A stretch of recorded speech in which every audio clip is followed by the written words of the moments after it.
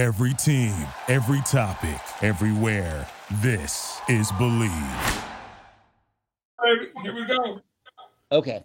And good evening, everybody. Welcome to the latest edition of We Got Next. I'm Ricky Hampton here with the big fella, Coach Paul McCartney. Wow, really? We have Paul McCartney on today? That's amazing.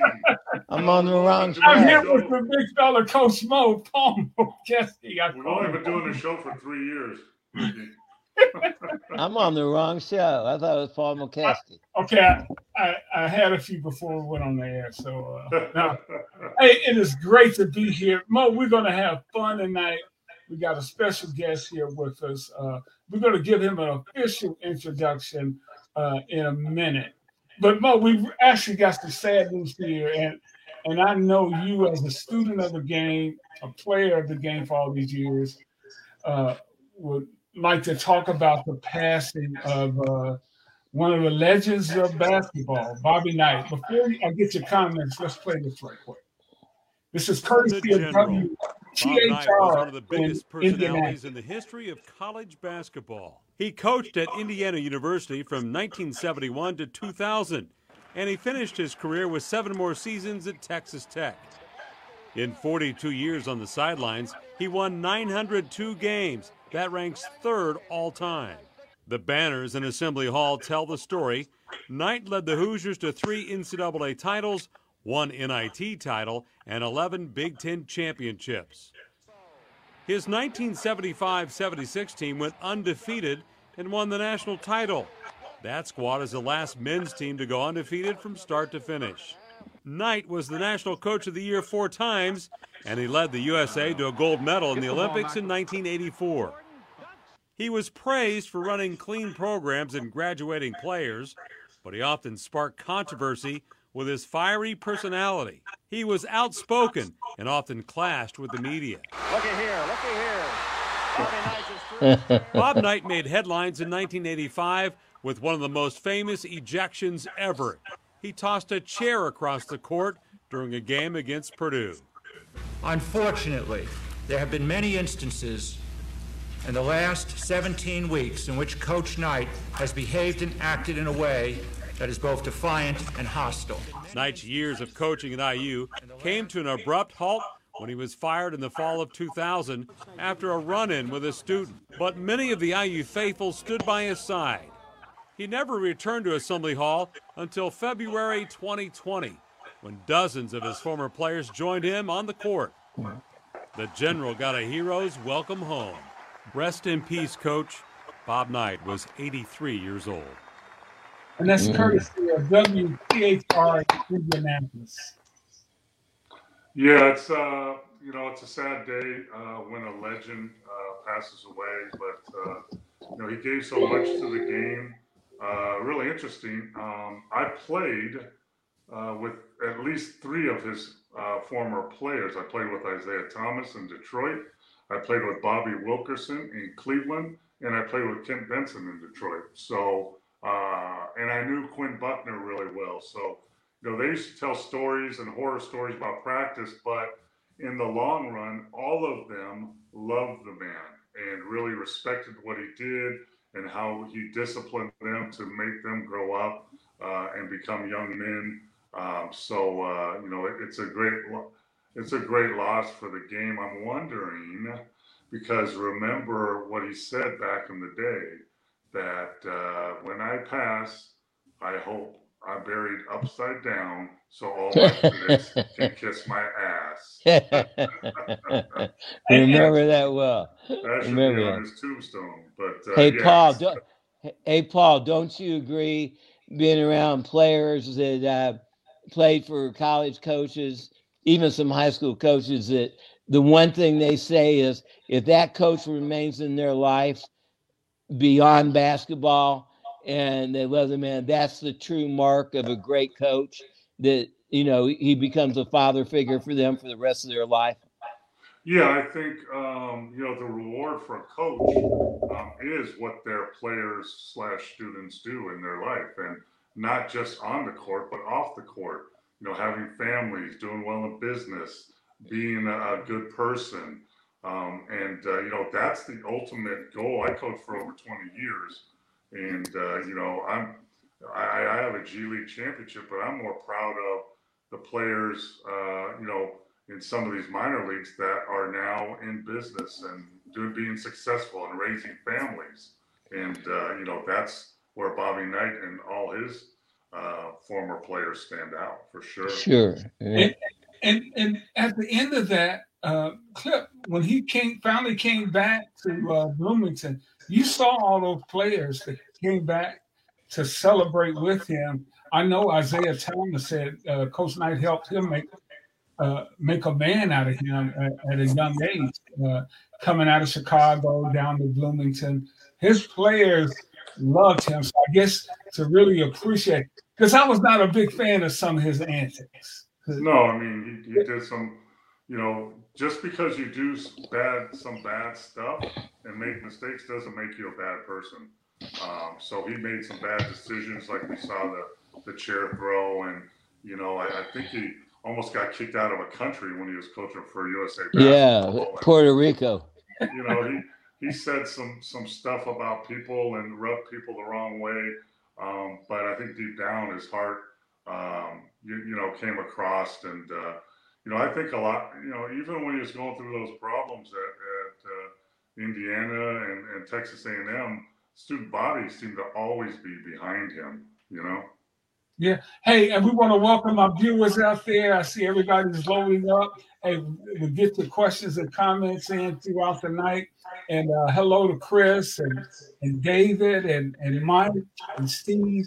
And Chris has a good comment here, Mo. I'd like to get your thoughts on. He said Bob Knight would not have made it coaching in today's game. No. It's a totally different world. You can't coach that way anymore. You would be fired and sued, and it's just a different game. I mean, when I played, coach told you to run through a wall, you ran through the wall.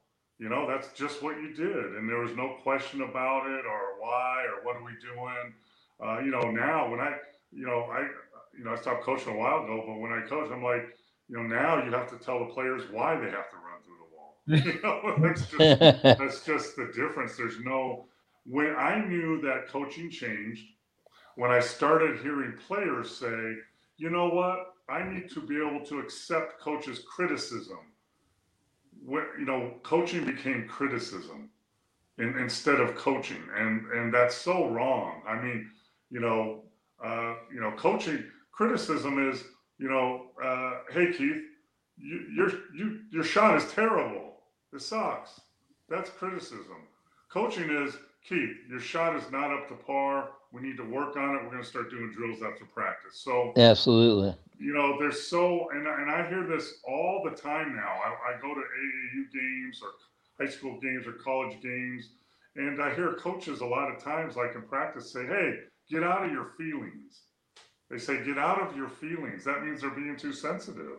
But there's no question Chris, he could not be coaching in today's game. Hey, Paul, did you see the change even at the highest level in the NBA from your playing days to your days as a scout, as an assistant coach? Absolutely. No question. I mean, just look what's happening. Just look at the James Harden situation. Like I saw, James Harden is 4 for 4. Every time he's demanded a trade, he's got it. He's gone to the team he wanted to go to, and he's made more money. It's a players' league. And now the college is becoming that. With the NIL money and all this, college is becoming that also. No doubt. It changed, a while back, but you could see it change. And, it is what it is. It's not changing back, I'll tell you that. Yeah. Hey, Mo, let's introduce our guest to the audience. But before we do that, I do want to play this introduction. When I was physical instructor at Springfield College in Massachusetts, one day I had an idea. I called the boys to the gym. I showed them 2 peach baskets I'd nailed up at each end of the gym, divided them up into teams of 9, and gave them an old soccer ball. I told them the idea was to throw the ball into the opposing team's peach basket. And what rules did you have for your new game, Dr. Nathan? Rule number 5, no shouldering, holding, pushing, tripping, or striking. These are worth about $10 million. And in 1936, I saw it played for the first time at the Olympic Games. He was the first inventor of a game to see his sport played in the Olympics. Both Hitler and Naismith touched this ball. A great story here on John McClendon, who a lot of folks may not know about. Not only in terms of being the first black coach, he was the first one to really play fast break basketball. Coach John McClendon's Tennessee A&I squad becomes national intercollegiate basketball champions for the third consecutive year. John McClendon is the last living link to the founder of the game, Dr. James Naismith. Dr. Naismith, he knew about my wishes, and he advised me or told me that you're on the right track. The Big Town welcomes the Clown Kings of basketball, the famous Harlem Globetrotters. Together with their coach, Abe Saperstein, they created one of the most innovative basketball teams the world has ever seen. You got to understand that all sports were segregated at that time, so basketball was no different than any other. You would have the Jewish team here. You would have the Irish team here. You would have the black team here. And again, because it was this urban community game, teams would develop in pockets, in neighborhoods.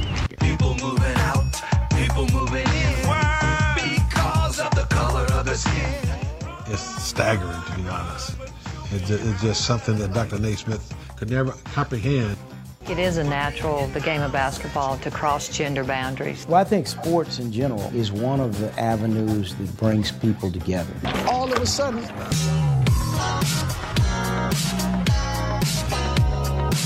basketball played on the playground is one of the great crucibles of democracy in America. The only thing that matters is you got game. Julius Erving was responsible for the ABA merging with the NBA.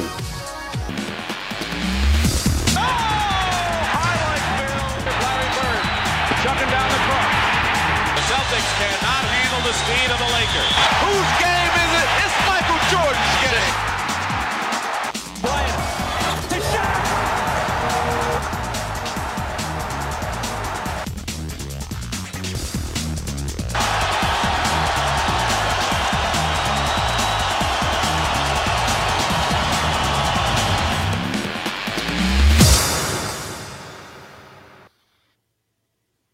Cool. Well, without ado, I'm going to introduce everybody to Keith Zimmerman. We've been friends for over 20 years. We met playing pickup basketball way back in the day when we were both younger and just enjoying the game. And our friendship grew. And being at Kansas University, Keith was instrumental in the promotion of the rules of basketball, Naismith's rules, and met all those people and interviewed all those people. And now he's doing a series on the inclusion in basketball. And I was thinking about this, Keith. I'm going to add this too. I think it's the inclusion, but it's also the evolution of the game of basketball and how it's evolved over the years with inclusion of black players and women, and then international. And, it's a game that all three of us, and probably everybody watching right now, loves, and I've loved it since I was a little kid. And I think it's really important that Keith is putting all this together so some of the younger players and people and lovers of the game can see actually what happened. Because I played in the 80s, with Larry Bird and Magic Johnson, and then Michael Jordan and some great players, Kareem and Dr. J. But now, players now don't even remember Dr. J. Hell, they hardly ever, if it wasn't for his shoes, they wouldn't remember Michael Jordan. And now you have Kobe, rest in peace, and all these great players. Kind of go by the sideline, but the game is always the game. And just excited to have Keith here on our show. I appreciate it, Paul. Absolutely. Feel the same way. Yeah. This was, this has been a labor of love. I've been marketing. I grew up in a unique way. All my family on my dad's side was killed in the Holocaust, and Dad was the only male in figure. I mean, obviously my father. On my dad's side, it was just Dad and I. And my mom, her father happened to have a pharmacy down on 18th in Brooklyn and attached. Paul, you know this. You probably know it, Ricky. You're talking about Gates Barbecue, right where the original Gates Barbecue is Bryant's Barbecue. Yeah. And they were attached there, and like the old song, sitting on the corner of 18th and Vine. I grew up down there, so I used to sit at the soda fountain as a little kid, and Satchel Paige and Buck O'Neill were like my uncles. So I grew up around black culture, but still lived out in the suburbs, and loved sports. So I always cheered for the black guy, and yet I had that ethnicity in me that when I saw sports, I saw how sports brought people together. When I started playing pickup ball, particularly basketball, not so much football or baseball, but pickup basketball, I could go down and play ball in the hood, and in those days it was a lot safer, and made great friends and stuff. And then as the 60s went along and I grew up, a lot of my friends got drafted to Vietnam and got killed. Others joined the Black Panthers, while all of us white guys went on to college. So, I protested the Vietnam War. I marched with Martin Luther King and stuff. So I always had that strong feeling about how basketball really breaks down social barriers. And I put on events. I marketed the 100th birthday of basketball with Sam Lacey. Also, rest in peace. Sam was my dear friend, best friends with Marcus Haynes and Gator Rivers, a lot of former Globetrotters. And Oscar Robertson's been real important to me, guys like Paul and stuff. So I just networked, and I probably had 100 friends that were ex-NBA players. And now that I'm older and I've hit the 70 mark, it's all about video now. And, we've got a group of partners in LA. I'm here in Kansas City. Everybody else is in LA. And we said, let's make this. We got the film. I've got the inside story on Coach McClendon through Marcus Haynes. I got Marcus's story, and we obviously Lucius Allen, and guys like that have talked about John Wooden in UCLA. We talk about the death of playground basketball because people don't really play out in the playgrounds anymore. It's too dangerous. The Negro League Baseball Museum, where I'm close to, they have a series they want to do in the film called Base Pass to Baseline about all the great Negro League players that were also Globetrotters, and they played both sports, and people thought they were just entertainers, but they happened to be the best players in the world, and they just didn't get a chance to show it. So, we've kind of evolved the game or the show, the film that way, and, we got a little hiccup with the pandemic, but now we're actually in negotiations with studios, and we're on our way, and this is going to be a absolutely great flick and probably be an 8-episode miniseries. That was the question I was going to ask. What form it's going to be? It's going to be a documentary style and over a series of episodes. Yeah, you know what, Ricky? At first, it was just going to be a 90-minute documentary, but there's no way you can talk about John McClendon for 5 minutes and move on. No way you can do that with Marcus Haynes. No way you can do it with John Wooden. Even playground basketball. All the episodes, deserve, to be 30-minute, standalone films and stuff. So that is one thing we have to work out. That's what we want to do. Right now, we have a couple studios saying, why don't you do the first 2 episodes, and then we'll see if we want to pick up on the other 6. And obviously we talk about the first time basketball was actually played. Even though Naismith invented the sport in 1891, you know, he was already coaching at Kansas in 1896. They're playing YMCAs and corporate teams. Then other colleges started putting their teams together.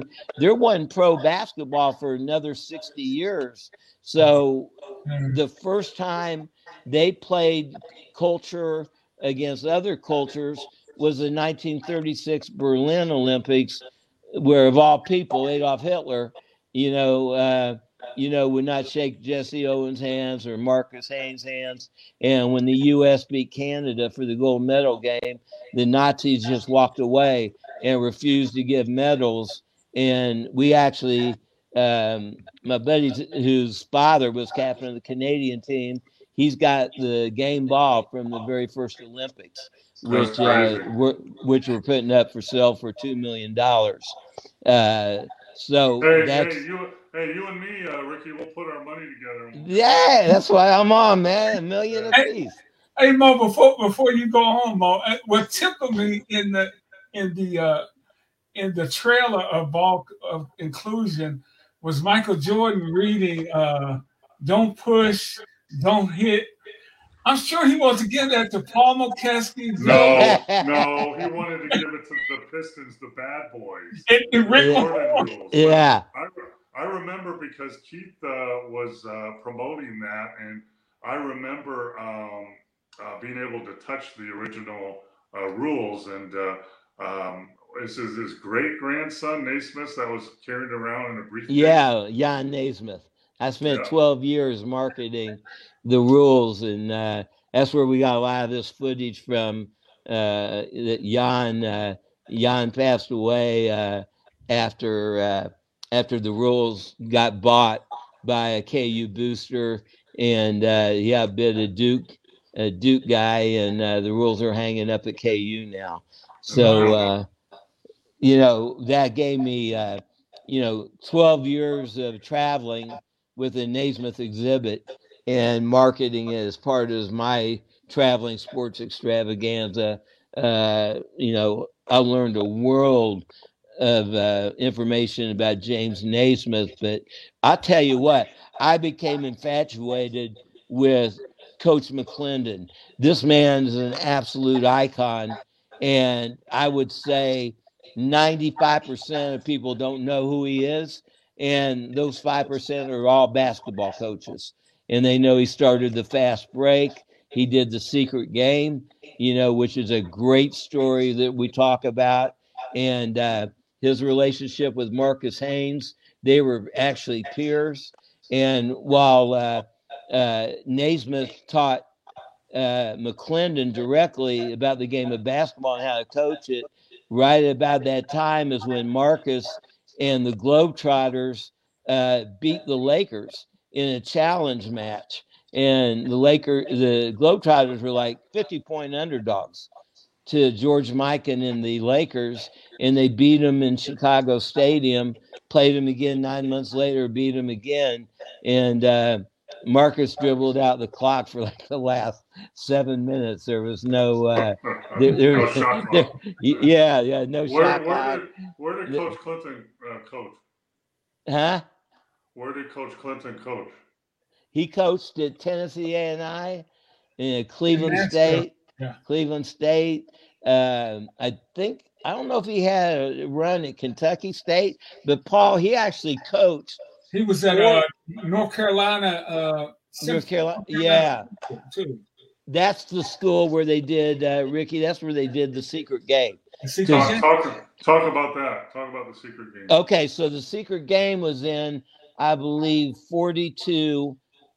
Duke was right across the street from North Carolina A&T, and people were egging them on.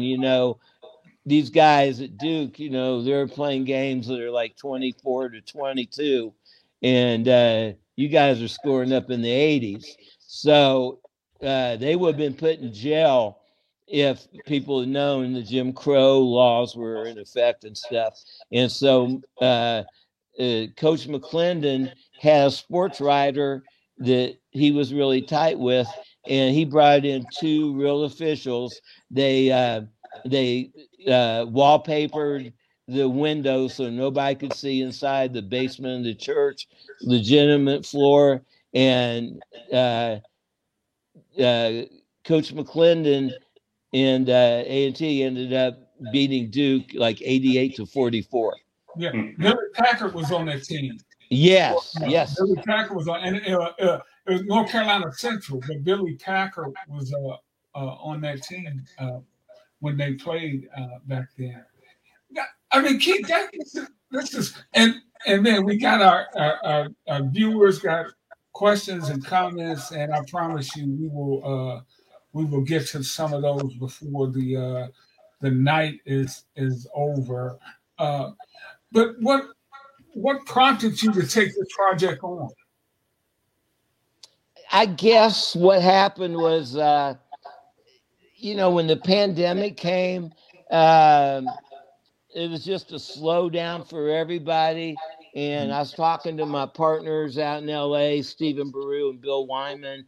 And, I was starting to make connections out there through their efforts. And I know a lot of people in LA.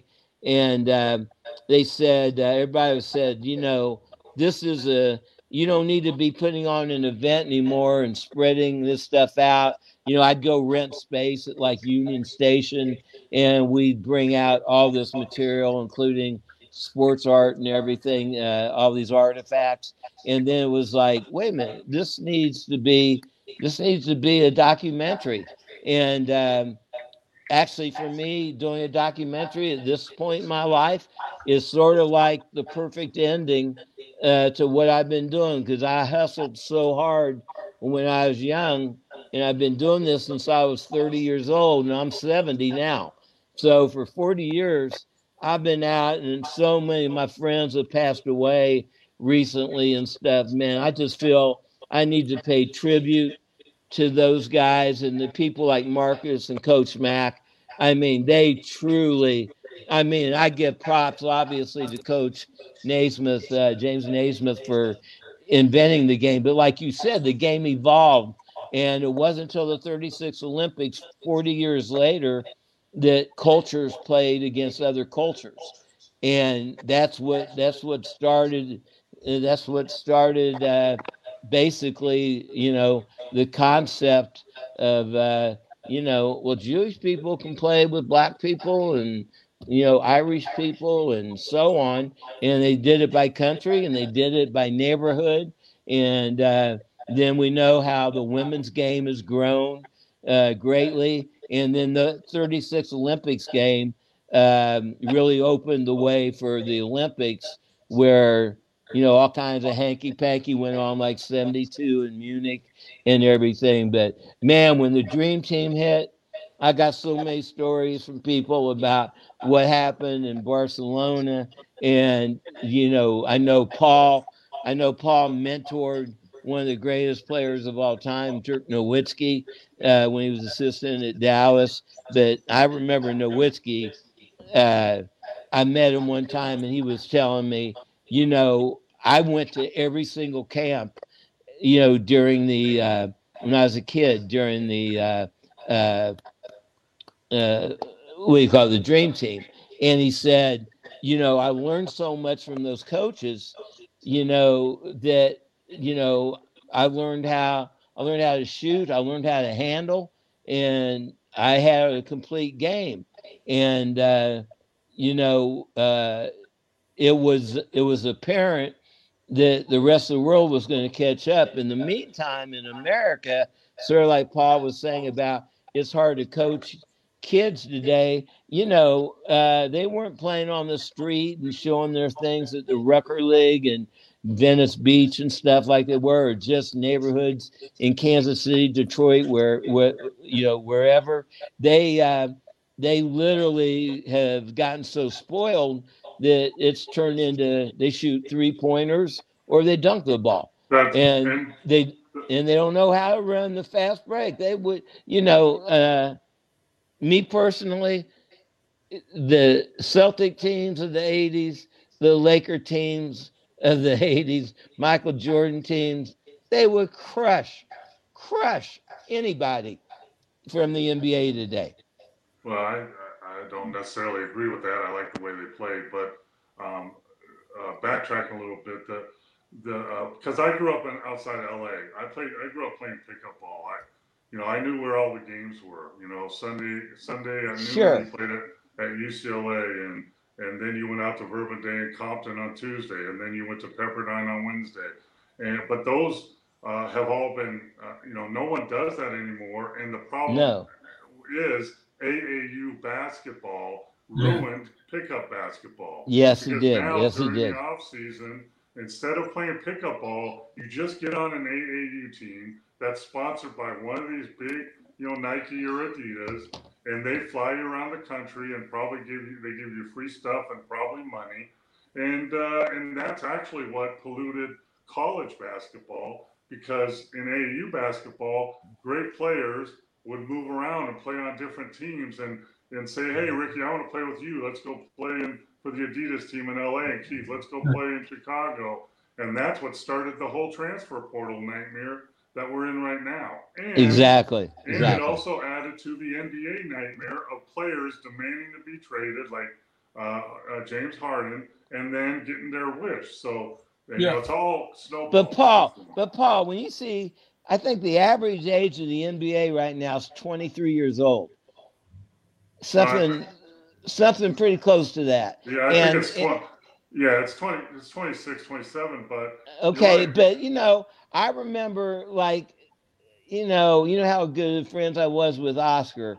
I am with Oscar Robertson. When Oscar and Bill Russell and Elgin Baylor and Casey Jones, that first group of great black players that were coming out of colleges, they were grown men, 22 years old, had college degrees, had learned the game from the best coaches like Dean Smith and the on and on and on. Bobby Knight's, Ted Owens, and they played the game till they were in their late 30s because they didn't make as much money, but they had the whereabouts to and the means to be coached and learn the game and just get bigger and stronger. And these young kids today are given. There's a kid that got drafted from KU about 4 years ago named Diablo, and they drafted him because of his wingspan. He didn't even average half a point at KU. Yeah, I mean back then, even when I played, most everybody went to college for 4 years, and you learned how to play. Your body matured, your attitude matured, everything matured. That's not the case anymore. No. You look at the first round of the NBA draft. I know who they are. You have 60% of the players are under 19 years old, and the other ones are 20. And if you go to 4 years of college, that's frowned upon now. So there's one and done. Now you don't even have to go to college. You go to the G League, you can go to the teams in Atlanta, you can go overseas. So all those days. So like I told, when I was in the draft room in the NBA in Dallas or Charlotte, we're looking at these 18, 19-year-old kids. We're not even going to coach them. By the time they can play, we're going to be fired going somewhere else. So but that's here's the word of NBA: potential. That's it. What's your potential? And that's it. And then hopefully we can teach you how to play. Hopefully we'll be around long enough. But most of these players, don't have any idea how to play the game. But they only go to college for 1 or 2 But years. the foreign players know how to play. Because they were taught at a young age. Some do. Exactly. Some don't, Exactly. They maintain that. I saw today that they listed the top 10 players. People thought the top 10 players in the NBA, and 6 of them were from other countries. Well, the last 5 years, the MVP of the NBA is a foreigner. Giannis, Joker, Embiid. So unbelievable. But, I want to say. Let me say this. Here's what Europe doesn't have: AAU. They don't have AAU. There is no AAU. You train in a pro club, and then you move up in the ranks, and then you mature. Yeah, they play pro ball at 16. Hey, Mo, I want to take a little break here and kind of go to some of the issues we didn't get a chance to cover that have gone down since we were last on. And I want to start. We were talking about James Harden. He was traded. You said he wouldn't make it through the year, and he's gone now. So that automatically makes Philly the winner in my book because he's out. Well, he was. Let me tell everybody what went down. The Clippers, of course, got Harden, PJ Tucker, and Philip Petrusev. Playing overseas. Nick Batum, Robert Covington, KJ Martin, Marcus Morris, unprotected, 28 first-round pick, Mo. Hey. 26 first-round pick via Oklahoma City, and a first-round pick swap with the Clippers, and 2 second-round picks from the Clippers. Wow. Marcus Morris? Yep, they got Marcus. Yeah, I didn't know the Morris brothers were still playing. Yeah, but that's the bad twin. The good twin's playing somewhere else, I think. But yeah, I mean, Philly was in a no-win situation after whatever Daryl Morey did, and then Harden called him a liar. So they didn't get what they could have got before all that happened. However, sometimes there's addition by subtraction. So James Harden was never going to play in Philly. He was just there for the money. And, so he showed up at camp. He got a $9 million check when he showed up at camp because that was his pay for showing up. So Philly and Daryl Morey decided, well, we're going to get draft picks and we're going to get these. And if you look at those players, right, they're middle-of-the-road players, but they all have expiring contracts. Expiring contracts in the NBA are valuable because they come off your salary cap. Yeah. So, but what they're going to do, because you're not going to wait around. Is Embiid going to wait around until 2029 for your draft? No. So what Daryl Morey's going to do is package those with maybe another player and get a legitimate player to come in and give Philly a chance to compete with Boston and Milwaukee. But that's not going to happen probably till closer to the trade deadline. But Clippers, in all their wisdom, the Clippers always make great decisions, and so they bring in Harden in a group that's struggling anyway. Kawhi Leonard, Paul George, all these guys, and guess who else is there? Westbrook. Yeah. Who didn't work for the Lakers, never was. Yeah. And actually, Westbrook is taking on a distributing role with the Clippers, but that's out the window now. You can't have Harden and Westbrook. There's not enough air in the basketball. They would dribble. No, I don't know how they're going to pull that off. I don't know how they're going to do it. Yeah, so, but I agree with you. Philly's the winner because Harden was nothing. PJ Tucker he's getting older. He's not as valuable. The other kid plays overseas, so, he's just an asset. But, But Joel Embiid deserves to have a good team around him. Yeah. To see how good he is. Well, look what he's been through. Yeah. The Ben Simmons fiasco. Oh my God. Believe in the process, bull crap. And now this. But now with Harden gone, I think Embiid can breathe now and say, okay, we're going to bring in these guys. I coached Robert Covington in the G League. That was like 10 years ago. But wow. So they're gonna see if any of these guys can help them, but really Daryl Morey's gonna package stuff. Hey Paul, you know what I think? Paul, you know what I think about a lot? Going back to KU, and they were ranked number 1 in the country. They had gotten the top recruits, so they had going into the tournament. They had Wiggins, who went number 1, and Joel Embiid went number 2. And in the game, in the grade 8, in the game that would have gotten them in the Final Four, between the two of them, they scored no points. I don't think Joel Embiid only played like 5 games. Yeah, he didn't play at all. He played. He was great. Wiggins just didn't want to get hurt because they saw his mother saw. Embiid was hurt. So. Yeah. Embiid was truly hurt. Yeah. It seems to me, Paul, that Philly okay, you got this great center there. No doubt he is a great player. But instead of just building a good core around him, like a guy like Tobias Harris, who I think is a good piece. Yeah. Do the splashy stuff to go with him, and it just blew up in their face. Well, when you go back to believe in the process, they were building the team. However, then Ben Simmons wanted to demand a trade, so they had no choice. So what did you get for Ben Simmons, who has hurt his back or whatever? Well, you get Harden, okay? And now Harden didn't work out, so now what do you get? You get what you can get. I mean, it's not like, it's not like Monopoly. It's you get what you get. But I don't think those trades weren't made to be a big splash. They were made out of necessity. They had no other options. Right. And Ben Simmons isn't going to show up, so who's going to trade for him? And what are you going to give them for him? You think he'll ever develop? I have no idea. I haven't seen him play this year. He hasn't played in 2 years. I know it. He's so damn young. He's so damn young, though. Not anymore. If he's 26, he ain't young anymore. Oh, he's 20. Is he that? Has it been that long? Wow. Yeah. Shoot, he was in Philly for 2 years. Then he went to Brooklyn for 2 years. And yes, sir. Yeah, but like you just said, the NBA is a young man's league. Except, what's really funny? Guess what the best teams in the NBA have, right? Yeah. Boston, Milwaukee, the Lakers, Denver. They all have veteran players. Yeah, absolutely. Absolutely.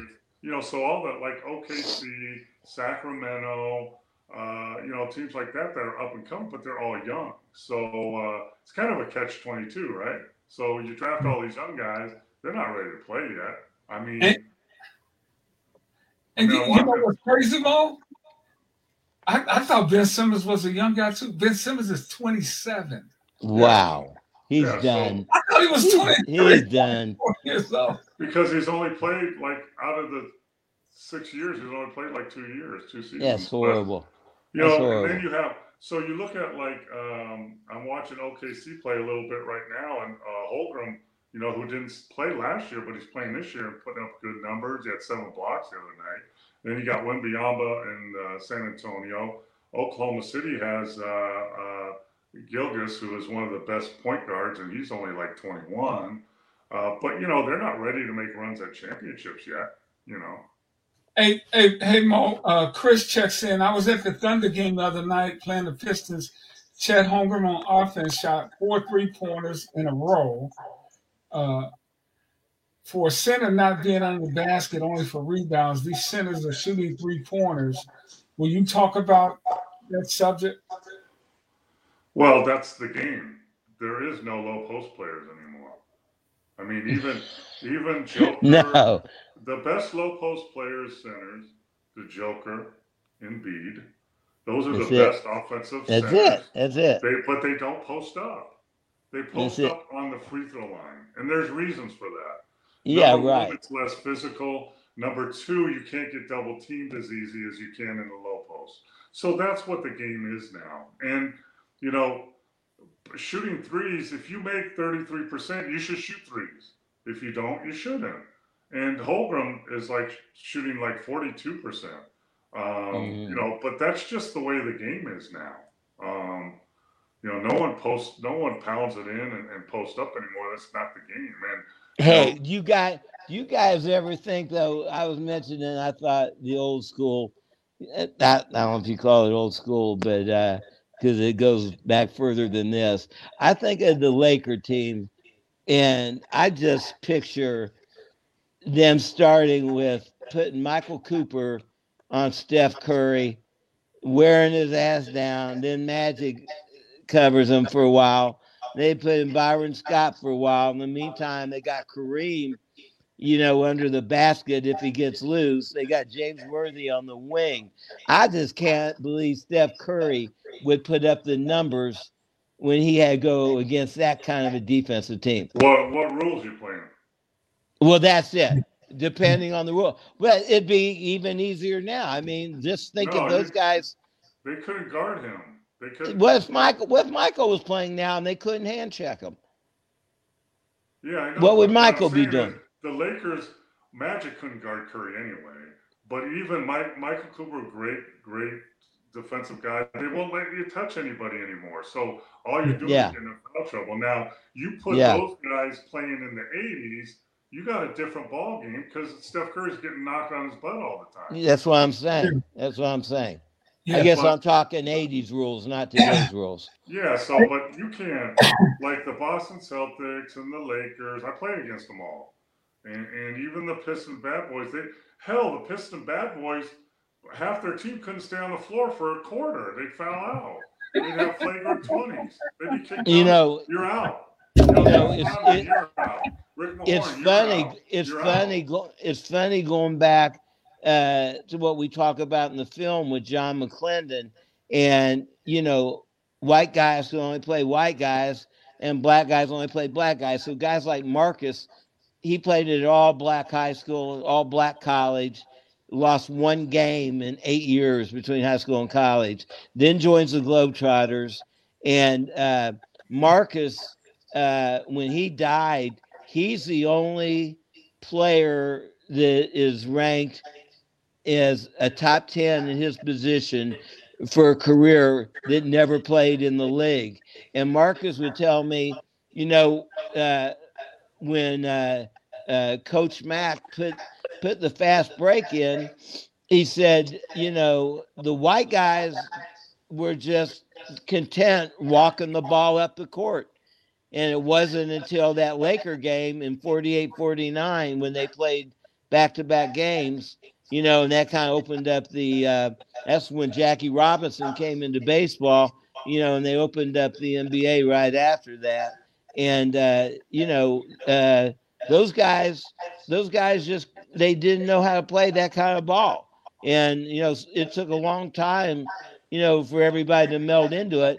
And Paul, this is probably the ABA that really sped it up, because when they came in the 70s, that was Dr. J and Moses and Gervin, all those guys. And I mean, it was full speed basketball. Yeah, I mean, the ABA brought in the 3-point line, right? So that spread, that opened up scoring, right? You get 3 points instead of 2, and opened up the floor to be able to push and penetrate more. That was part of it. But I mean, the game is different. I mean, if I was playing right now, if I was training, or my sons were playing right now, and I was 7 foot tall, I would teach them how to shoot threes, how to drive to the basket, create contact, and go to the free throw line, and then block shots, rim run, and pick and roll, pick and pop. That's it. No post up. You don't need a post up. Yeah. So, no doubt. It's just, no doubt. And you can't tell me that Ralph Sampson, oh my God, even Kareem, guys like that could not play and shoot threes and dribble the ball. Ralph Sampson had a jump shot. He could dribble the ball. He could handle it just like the guys right now. Mo, I wanted to get your thoughts on Wembyana early presence in the league, since we're talking about big men, and he's made for today's game, isn't he? Well, watch this. Look where he takes off from, and he dunks it left-handed. Wow, how's he doing? How's he doing so far? That's a freak. So he's doing exactly what I said about a month ago, Ricky, right? Yeah. You remember what I said about him a month ago? Yeah. I said he's going to have an impact on defense almost every game. Going to get in foul trouble, and he's going to have good games and bad games.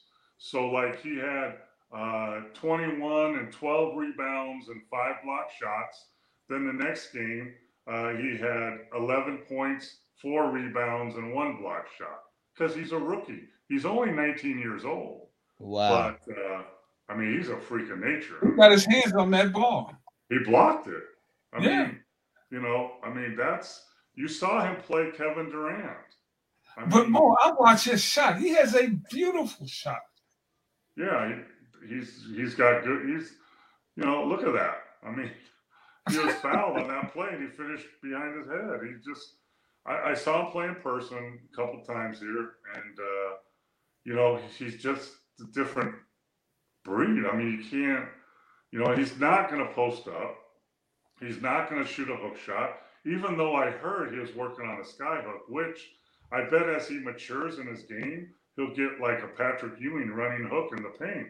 Because if you're that skinny, you can't hold your ground and do dribble moves and drop steps and that. You get pushed off, but you can, like Kareem, Kareem at some point was probably that skinny, but when I played Kareem, he wasn't, he was skinny, but not that skinny. He could still hold his own ground, but that sky hook, I mean, God, just think if I was around him, Wembanyama, guess what we're going to do next summer? We're going to lock ourselves in the gym and we're going to work the hell out of sky hook right and left hand, and no one can guard you, not anybody. Yeah. Hey, guys, hey, what do you guys think right now if Wilt at his best walked right into the league as he is right now? No 3-point shooter, but he's Wilt. He'd be one of the best players in the game. Yeah, absolutely. I mean, he was one of the best athletes. With the Globetrotters in that video clip there. He dribbled between his back, he's one of the best athletes ever to play. Unbelievable. You saw him high jump at KU. You saw how high jumped at KU and stuff. I mean, he was unbelievable. There's a clip you can pull up. They're at Lakers practice, and he's shooting corner 3 hook shots. He made 4 in a row. Oh man!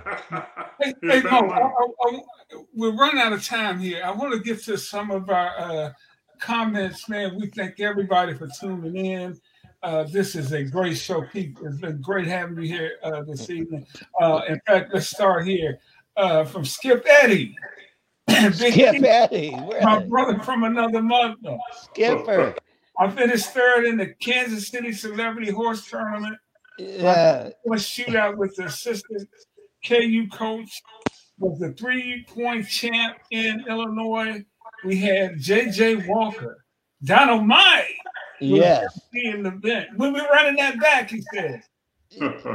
Hey, you know what? We can put it on. I want to see. I can't play anymore. I've had 17 surgeries. I'm done. But if Skip thinks he can do it, we'll put it on. I'll put it on a tournament just for Skip. Can't play anymore. He can't play anymore. No, he came here to Vegas, and we had a great time with he and Mike Strathman.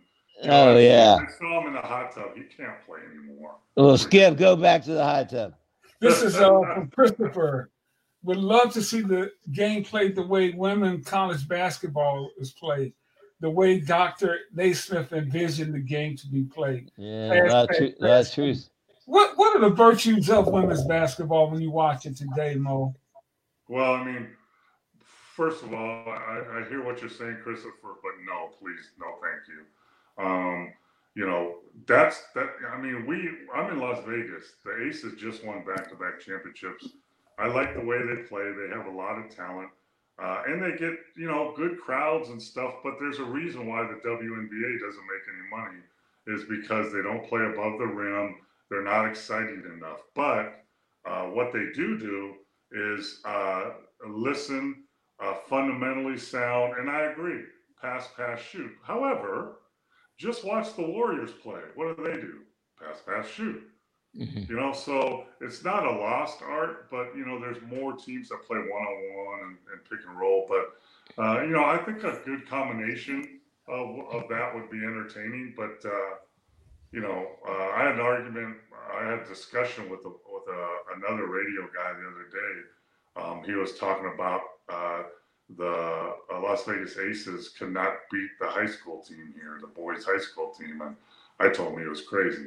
But, he's crazy. Yeah, but I don't think they could. They couldn't beat a good Division II team. They couldn't beat 320 of the Division I teams. They could beat some of the bad ones, maybe. But it's a ways to come. You think, hey Paul, do you think there's a woman that could come off the bench and play, just like one woman that could come off the bench and play for somebody? I don't think so. I mean, the Aces just finished up with the best players, right? Asia Wilson was MVP, but she's only 6'4" and she plays post. And then I can't remember the white girl's name that played for the Mercury, and she was MVP of the league, and neither of them could play in the NBA. Brittany Griner couldn't have a good 5 minutes. Sure. Would she be successful? I don't know. I mean, anybody, shoot, I could put you in for 5 minutes. I could put I can.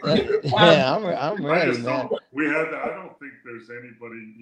We had one of the best ever when that Lynette Woodard at Keith. Oh, Lynette, I talked to her last week. And she played with the Harlem Globetrotters, and she used to play pickup with us in the springtime.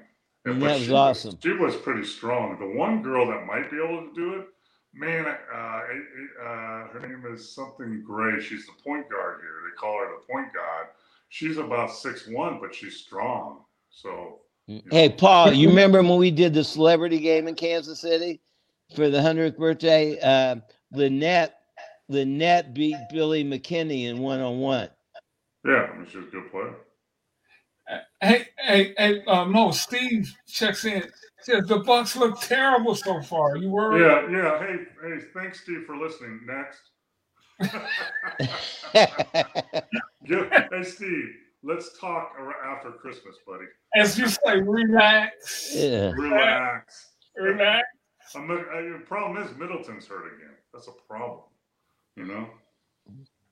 What other questions we have, Ricky? I'm trying to go through them now here. Let's see.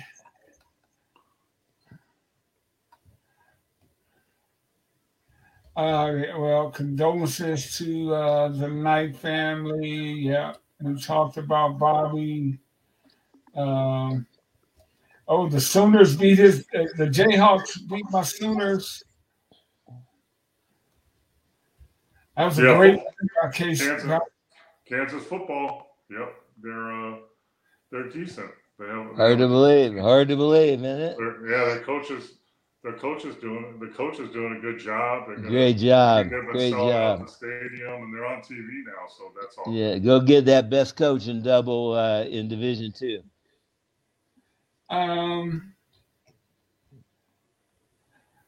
Let's just keep it moving, guys. We're almost at the witching hour anyway here. Any idea when the project will be done? Yeah, we'll be in the market in 2025, and we're going to be doing some trailers out there as teasers coming up, and I want to revisit you guys when we're done. And we actually had the film done, and we'll put some of these on DVD as collectors, numbered editions and stuff, and give some away on your show. But if a couple things happen that we're in negotiations on right now in the next few weeks, I mean, we're 80% finished with the film. We're in pre-production, and it's just mostly editing, and then finding out whoever our streaming partner is going to be. Do they want to commit to all 8 episodes at one time, or do they want to do, say the first 2 episodes, and we could knock that out, within a few months and have it out there on the out there in the marketplace.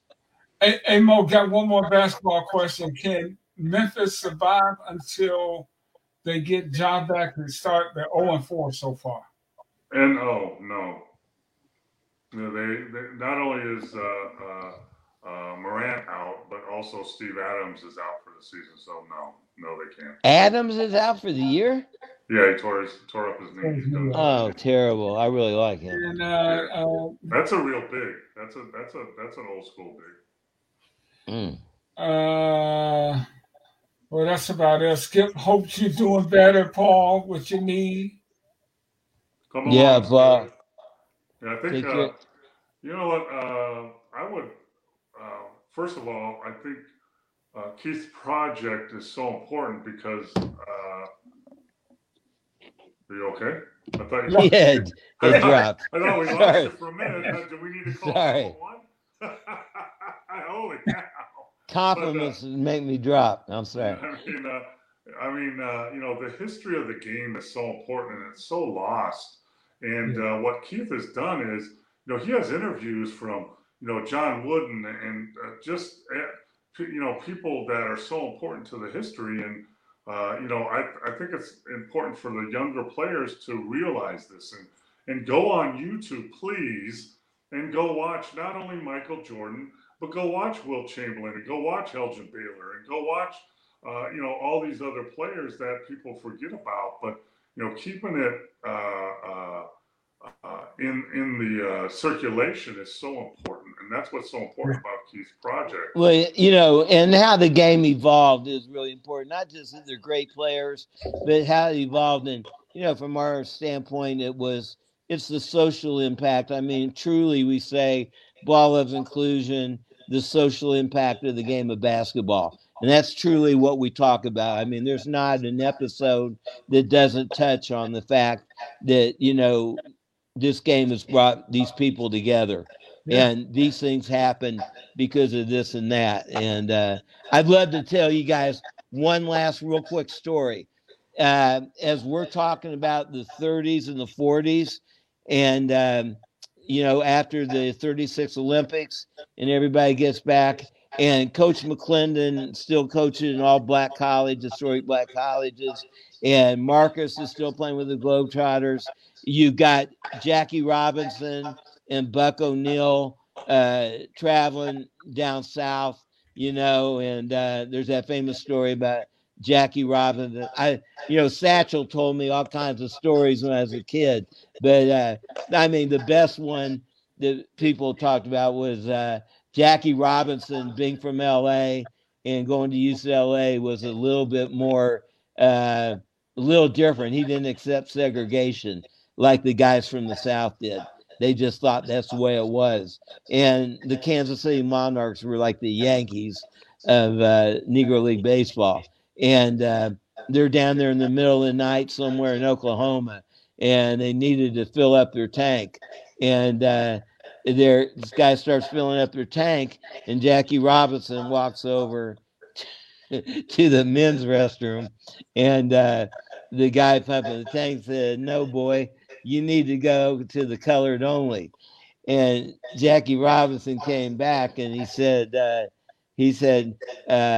"How much gas do you think you're going to sell the rest of the night before you open tomorrow?" And he said, "Probably none." And he said, "Well, we got like 100-gallon tank here."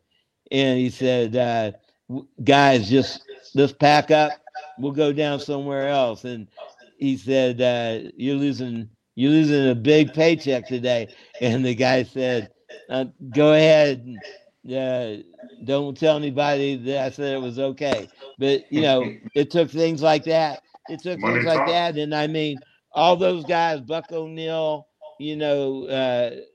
Marcus, Coach Mack, they all experienced the same thing in the Jim Crow days.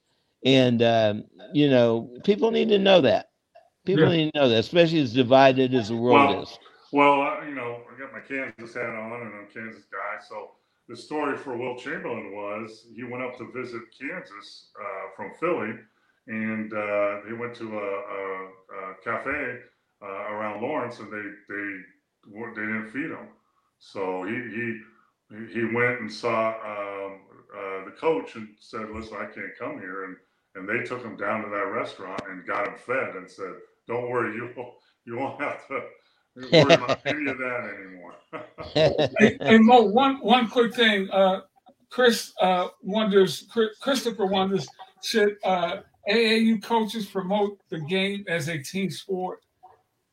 Yeah, more passing, more teamwork. Well, should they? Yes. But the problem is with AAU, most of the coaches, I'm sorry, aren't real coaches in AAU. They're just promoters or got handlers of players, of good players. They're not coaches. Most of them don't teach the players what they should learn, which is skill work and team basketball and spacing. I mean, you can tell right now when I watch AAU basketball, most of them, they full court press the whole time. Then they fall back into a zone, and then they just run up and down the floor with no patterns at all. Well, yeah. Well, let me, is there any college that plays that way? No, absolutely not. No. So why are you playing that way when you want your AAU kids to get scholarships, right? But you should play the way that they would play in college, so the coach can look at them. I mean, it drives me crazy watching high school basketball, at a high level, and they're all playing zone. Well, there's no college in the country that plays zone all the time except one, Syracuse. There's only one. That's so it. You're preparing in high school. You're preparing your players to play for one school, Syracuse. That's it. Yeah. Because those coaches don't know. Can you guard pick and roll? Can you do this? They don't know. So AAU is, in my opinion, there's a lot of talent. There's a lot of athleticism. But playing team basketball is the last in these coaches, so-called coaches, thought process, which is sad. It's sad. Hey, guys, we got to get out of here. Keith, thank you so much. Thank you, Ricky. Paul, love you, buddy. Thank you so much. We're going to be off for a couple of weeks. And just follow our Facebook page. We'll let you know when we're back on. This has been a fantastic hour. So we're off, guys, because Ricky's having the surgery next week. And we pray for him and wish him well. It's all going to be okay. Ricky, good luck, buddy. Thank you. Keith, we're going to have you on here in the next month or so. Yeah, you know what? Speaking of AAU, I want to bring Calvin Andrews and Myron Piggy on. Yes. That will be a great one. We'll have an AAU. I promise I'll make that happen. Yeah. Okay. Awesome. Well, until next time, gentlemen. Take care, guys. Okay, stay healthy, Ricky. All right. Love you, guys. Thank you, Paul. All right. Thank you for listening to Believe. You can show support to your host by subscribing to the show and giving us a 5-star rating on your preferred platform. Check us out at Believe.com and search for BLEAV on YouTube.